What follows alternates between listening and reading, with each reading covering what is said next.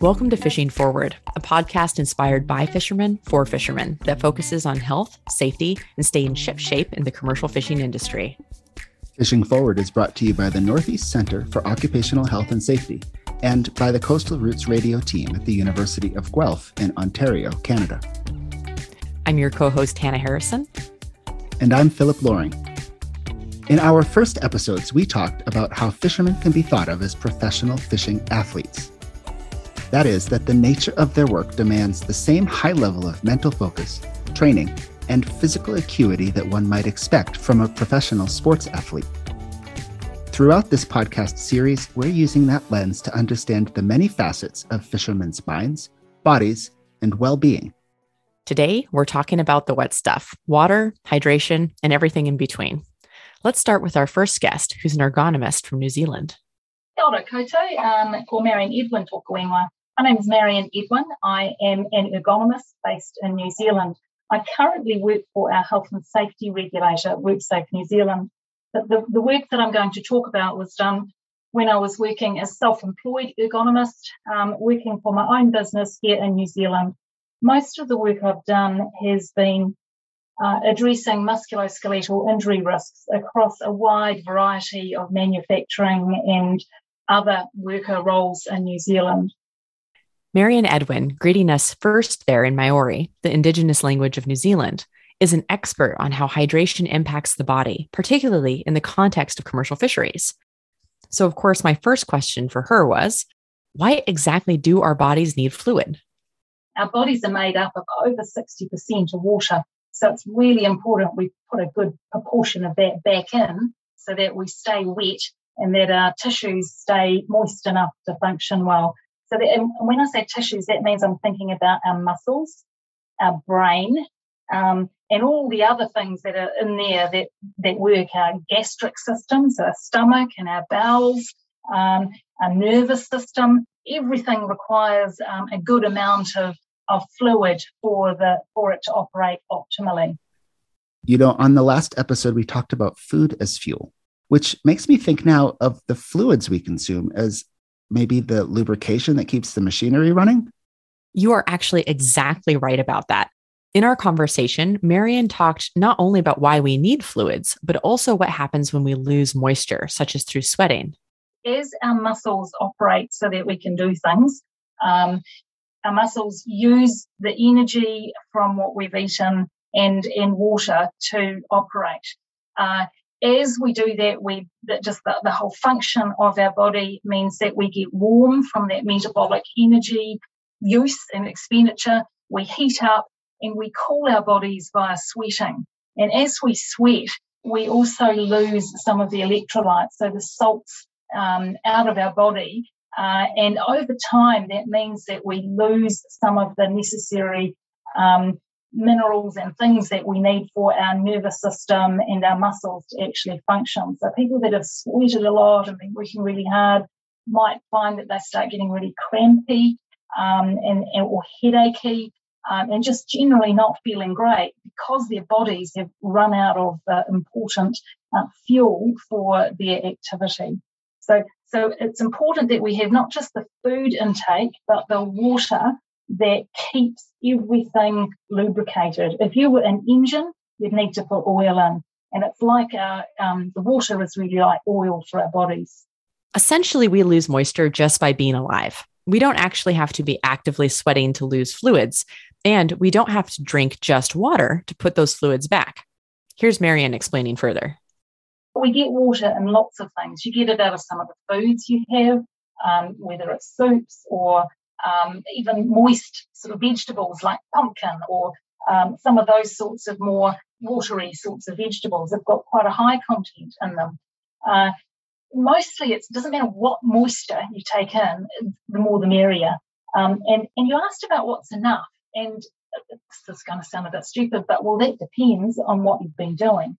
If you are in a cool environment where you're not sweating, you're not sort of just if it's warm like it is here today, I'm feeling like I'm probably losing a reasonable amount of water just by kind of steaming off in the warmth. So you don't necessarily need to be sweating in a way where you feel kind of damp and moist to be losing. water from inside your body. As you speak, you will, and you know this on a wintry, cold morning, I'm sure you get a few of those in Canada, where you've got steam coming out as you're speaking. So you know it's cold, and you'll be losing some moisture as you speak. So we know that we will lose a certain amount of the fluid in our bodies just from being alive and having those normal body processes occur. So often people think, so should I drink 8 glasses of water a day? What is it? And it really does depend. Some of us will sweat more as we work because we're used to it. Our bodies cool faster. We've just trained ourselves to do that. So you might need to put more back in. Others won't sweat in quite the same way and don't necessarily need to drink so much. So a lot of it's activity dependent. It's also environment dependent. There's a lot of difference between working in the fish meal plant, which is often a really hot environment, to working in the chillers where you're taking and stacking perhaps the frozen fish. So there can be a huge difference in the sort of work environment that we're in. Okay, so what happens if we don't get enough hydration? In short, nothing good. Here's Marian again. So dehydration contributes to the physical fatigue in muscle function. So we might find that we're just not able to sustain high-level grunty job performance if you're dehydrated. You more quickly feel worn out and unable to continue or to be just less accurate and smooth, say, even in your movement. So that real muscle function and physical function is impacted. Also has a terrible effect on cognitive function. So if you're really dehydrated, you can just make some really silly decisions. Your alertness might decrease and you might miss things that you'd normally take notice of. Your memory might become a little poor and your attention may be impaired. So overall, there can be an increased risk of making mistakes and the sorts of things that lead to workplace accidents. In addition, if someone is suffering from long-term dehydration, so we've been working in this field for years, there's also risks of cardiovascular health issues and kidney issues, which might suggest that fishers could be exposed to some of these as longer-term health risks. I didn't quite realize that being dehydrated could impact our work so much and our health in general. It makes me think again of our last episode where we heard from Hilary Pride, the dietitian in Maine, who talked about the links between sleep and nutrition, particularly when it comes to caffeine and energy drinks. Drinks like energy drinks, coffee, maybe it's even something like a caffeinated soda to keep us awake through the day.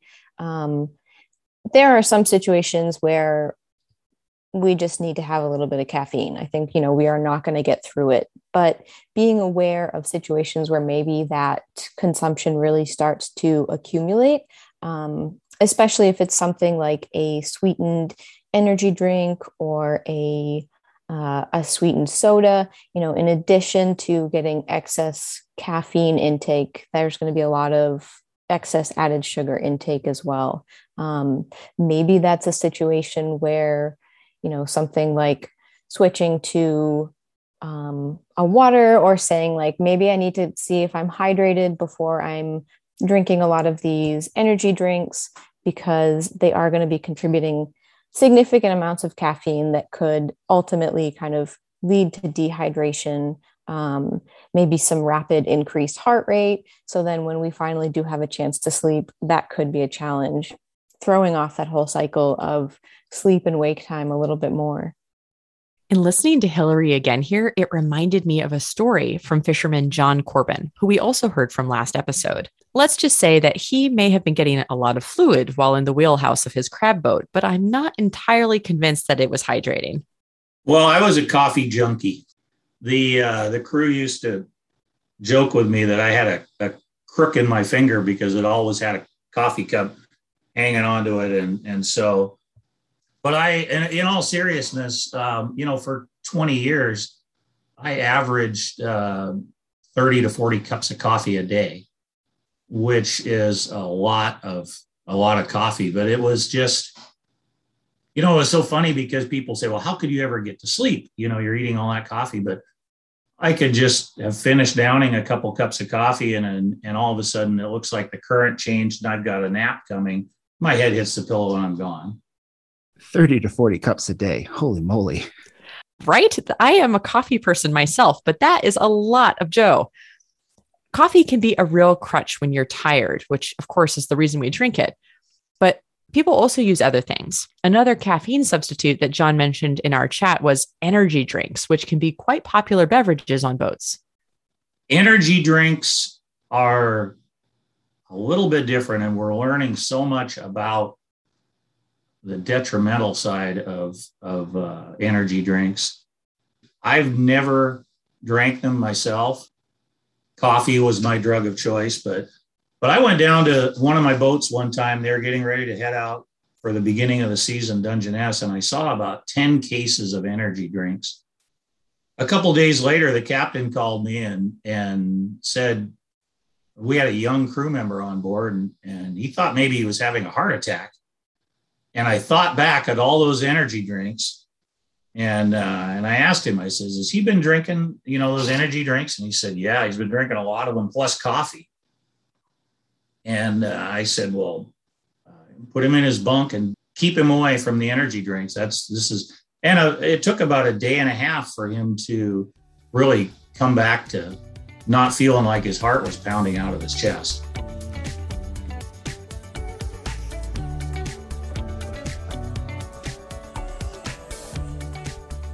So we've heard some of what not to drink, or what to drink less of anyway. And we know that water really is the best thing to drink to stay hydrated. So I wonder if Marian suggested any proven tips or tricks to make it easier to stay hydrated on a boat. She did, in fact, and these actually come from vessel crews that she worked with in New Zealand. One of the things we talked about when I was on the vessels with fishers was the need for the drinking cups in the dining area to be a decent size, so that instead of just a little cupful, you could actually have a big sort of glass, not necessarily glass, usually a plastic something, but a big drink, so you could get like a good half litre and a really good guzzle of fluid. So that was one of the things, just making sure there was a decent sized drinking vessel that allowed you to have a good, pretty fast, but a really good gluggy sort of a drink. So that was one important thing. The other thing that was really important was something that improved the flavour. Lots of people are a bit, not terribly fussed with just drinking plain water. So there's a few things over here. There's some products that are essentially an electrolyte solution that you can add to the regular water supply that improves the flavour and provides some electrolyte and sugars with the liquid that you're drinking. So a lot of people found that was a really good plus. And if it was provided on the vessel, it saved a lot of people would also do the bringing on bottles of prepared, purchased electrolyte products, which meant that they were manual handling a huge amount of extra stuff onto the vessel when they came on, and B, then there was a whole bunch of plastic stuff to get rid of once they'd consumed the product. So the provision of something that was just an add to the water supply on vessel was found to be a sort of a good environmentally friendly solution, as well as providing something that worked. I love that her tips for staying hydrated also are tips for reducing plastic waste. And I was interested, too, to hear her talk about electrolyte drinks. Now, I think most people know that we lose electrolytes when we sweat, but I'd be curious to know how much we really need to be drinking electrolyte replacements when we're working. That is a really good question. And essentially, the answer is it depends. I think Marian explains it really nicely here. If you've done an enormous amount of work, and I'm thinking if you've done sweaty work for an hour and a half or more, you might be needing to replace some of the salts and sugars. So, and there's a lot of products, of course, that are made and sold as electrolyte drinks, many of which come in lots of expensive packaging, some of which you can simply add to regular water. with the electrolyte beverages, drinks of some sort, the idea is with those that there are salts and sugars that are replacing what your muscles have burned as they've been working and what you've sweated out. And that can be really important because it replaces those salts that you've lost. It might lead to things like cramping. And also the sugar replaces some of the energy that you've used in your activity. Importantly, you don't need to be using electrolyte replacement unless you really are having those long periods of really sweaty work. So many people will simply be able to, if it's not really sweaty work they're doing, just regular drinks without needing to add additional sugars, because your normal diet will provide you with more than enough of those usual salts and sugars and other nutrients that we need to function. Now, one thing Marian brought up is how there can sometimes be a shortage or an overall lack of potable water on board some vessels.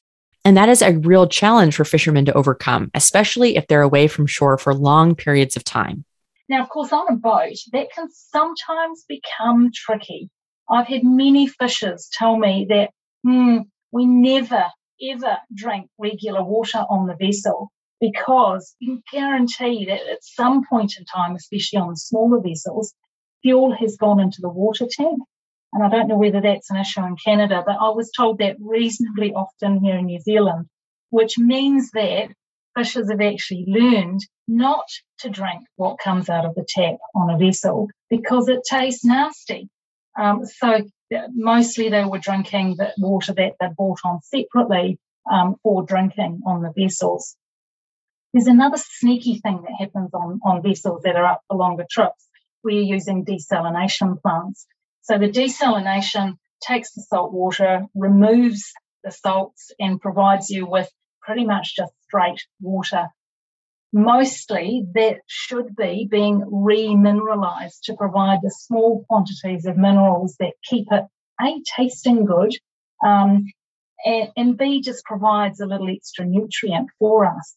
So there's a really strong case for especially larger vessels to be ensuring that they are remineralizing their desalinated water to ensure a good healthy intake of water for their crew. Wow, that is interesting, Hannah. You know, as somebody who, for most of my professional career, I've worked with people on small boats. I had no idea that these large, long-haul fishing vessels were desalinating water at sea for drinking water. I also had no idea. And it really got me thinking. There are a lot of ways to get fluid into our bodies and water onto our boats. But what about getting it all out? As a woman who has spent a lot of time on different types of boats, one of the regular challenges I face is, where am I going to pee? In talking with other women who work at sea, I've heard that same thing. And sometimes women even dehydrate themselves to avoid needing a toilet while on board. And it turns out we're really not alone in this. A lack of clean and appropriate bathroom facilities can affect men and women in both where they go and how much fluid they drink while on board. The lack of a toilet facility that's appropriate for women was certainly a very real issue on vessel, and was certainly a topic that we raised and discussed. So the key issue for one of the vessels that I was on particularly, there was a shared unisex bathroom that was closest to the factory facility. And I don't know about you, but the way blokes are plumbed means that often they want to stand to pee.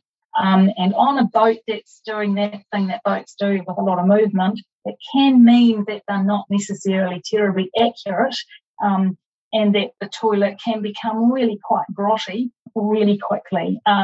And I had many women saying to me, we can't use that toilet, it's disgusting, because practically you cannot hover on a toilet, over a toilet when the boat's moving as much as it does.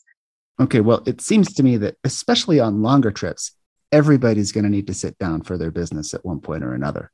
So maybe sitting for all types of bathroom trips could be a solution. I really think you're onto something there. And Marian also had some other suggestions.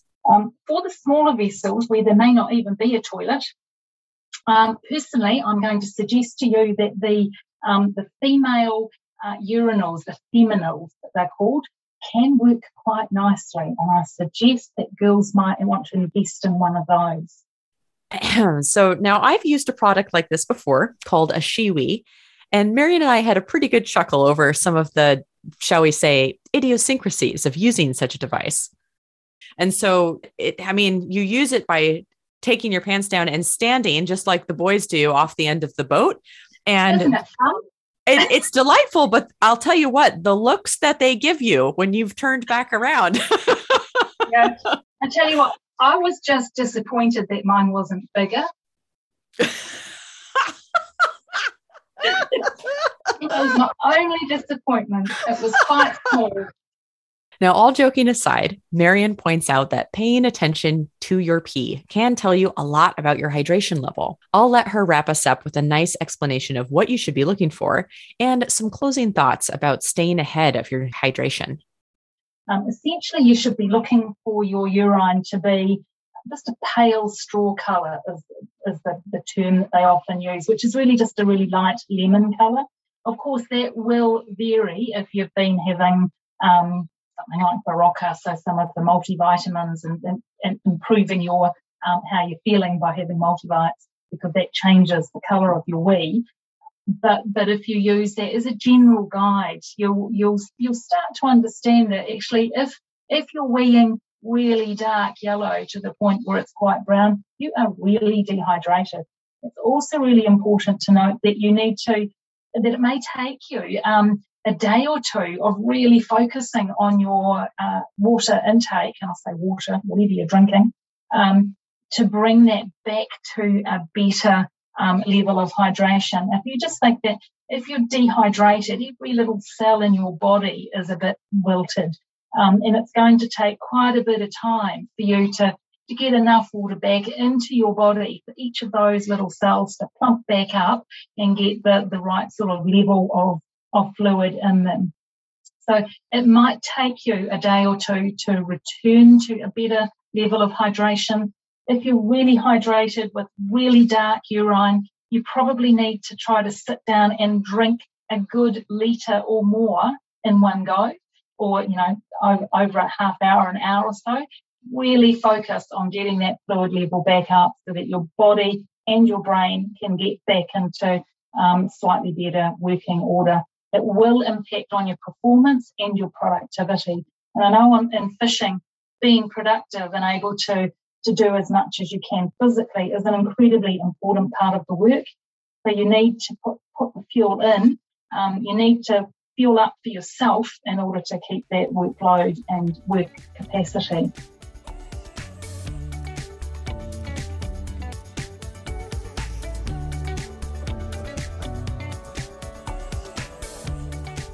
Well, we've covered a lot of water in this episode, so let's talk key messages here. What were your big takeaways, Hannah, from listening to our three guests? For me, I think I was most impressed by how big of a deal it is to be hydrated. It improves work performance and alertness, and so it's completely critical to commercial fishing work. For me, it's always a good reminder, I think, to hear that water is the best option for staying hydrated. But it was great to hear about some easy and also environmental friendly ways to add in electrolytes to that water or to make it taste better, and to avoid needing a second boat just to bring all the plastic packaging. I also learned that hydration is more than just the fluids coming in. It's also about fluids out and having a safe and clean place to take care of those needs. In addition to thinking about food and drinks that we bring on board our vessels, we should also take notice of where we can answer nature's call and make sure that it's a functional space for all of the different bodies on board. Thanks for joining us today. In this episode, you heard from Marion Edwin, who is a researcher in ergonomics in New Zealand, Hilary Pride, who is a registered dietitian in Maine, and John Corbin, who fishes from the Columbia River area on the west coast of the United States. Join us again in 2 weeks as we hear from a fishing boat chef and from experts about what happens to our brains when we do, or sometimes don't, sleep. Fishing Forward is a production of the Northeast Center for Occupational Health and Safety and Coastal Roots Radio at the University of Guelph. We love to hear your feedback. You can share your thoughts with us via email at fishing@necenter.org Or you can leave us a voicemail by calling 607-221-4448. And of course, you can also visit us on the Fishing Forward podcast webpage at www.coastalroots.org/fishingforwardpod. Though we do our best to bring you accurate information and lived experiences in this podcast, please remember that all of the health-related information presented here is the opinion of the interviewees, and it should not be interpreted as licensed medical advice. As always, talk to your physician about your own health needs and circumstances. Fishing Forward is funded by the Northeast Center for Occupational Health and Safety. We also receive support from the Alaska Marine Safety Education Association, Oregon State University, the Pacific Northwest Agricultural Safety and Health Center, Fishing Partnership Support Services, the Maine Coast Fishermen's Association, the National Institute for Occupational Safety and Health, the NORA Agriculture, Forestry, and Fishing Council, the Southwest Center for Agricultural Health, Injury Prevention and Education, and the Local Catch Network. Safe sailing.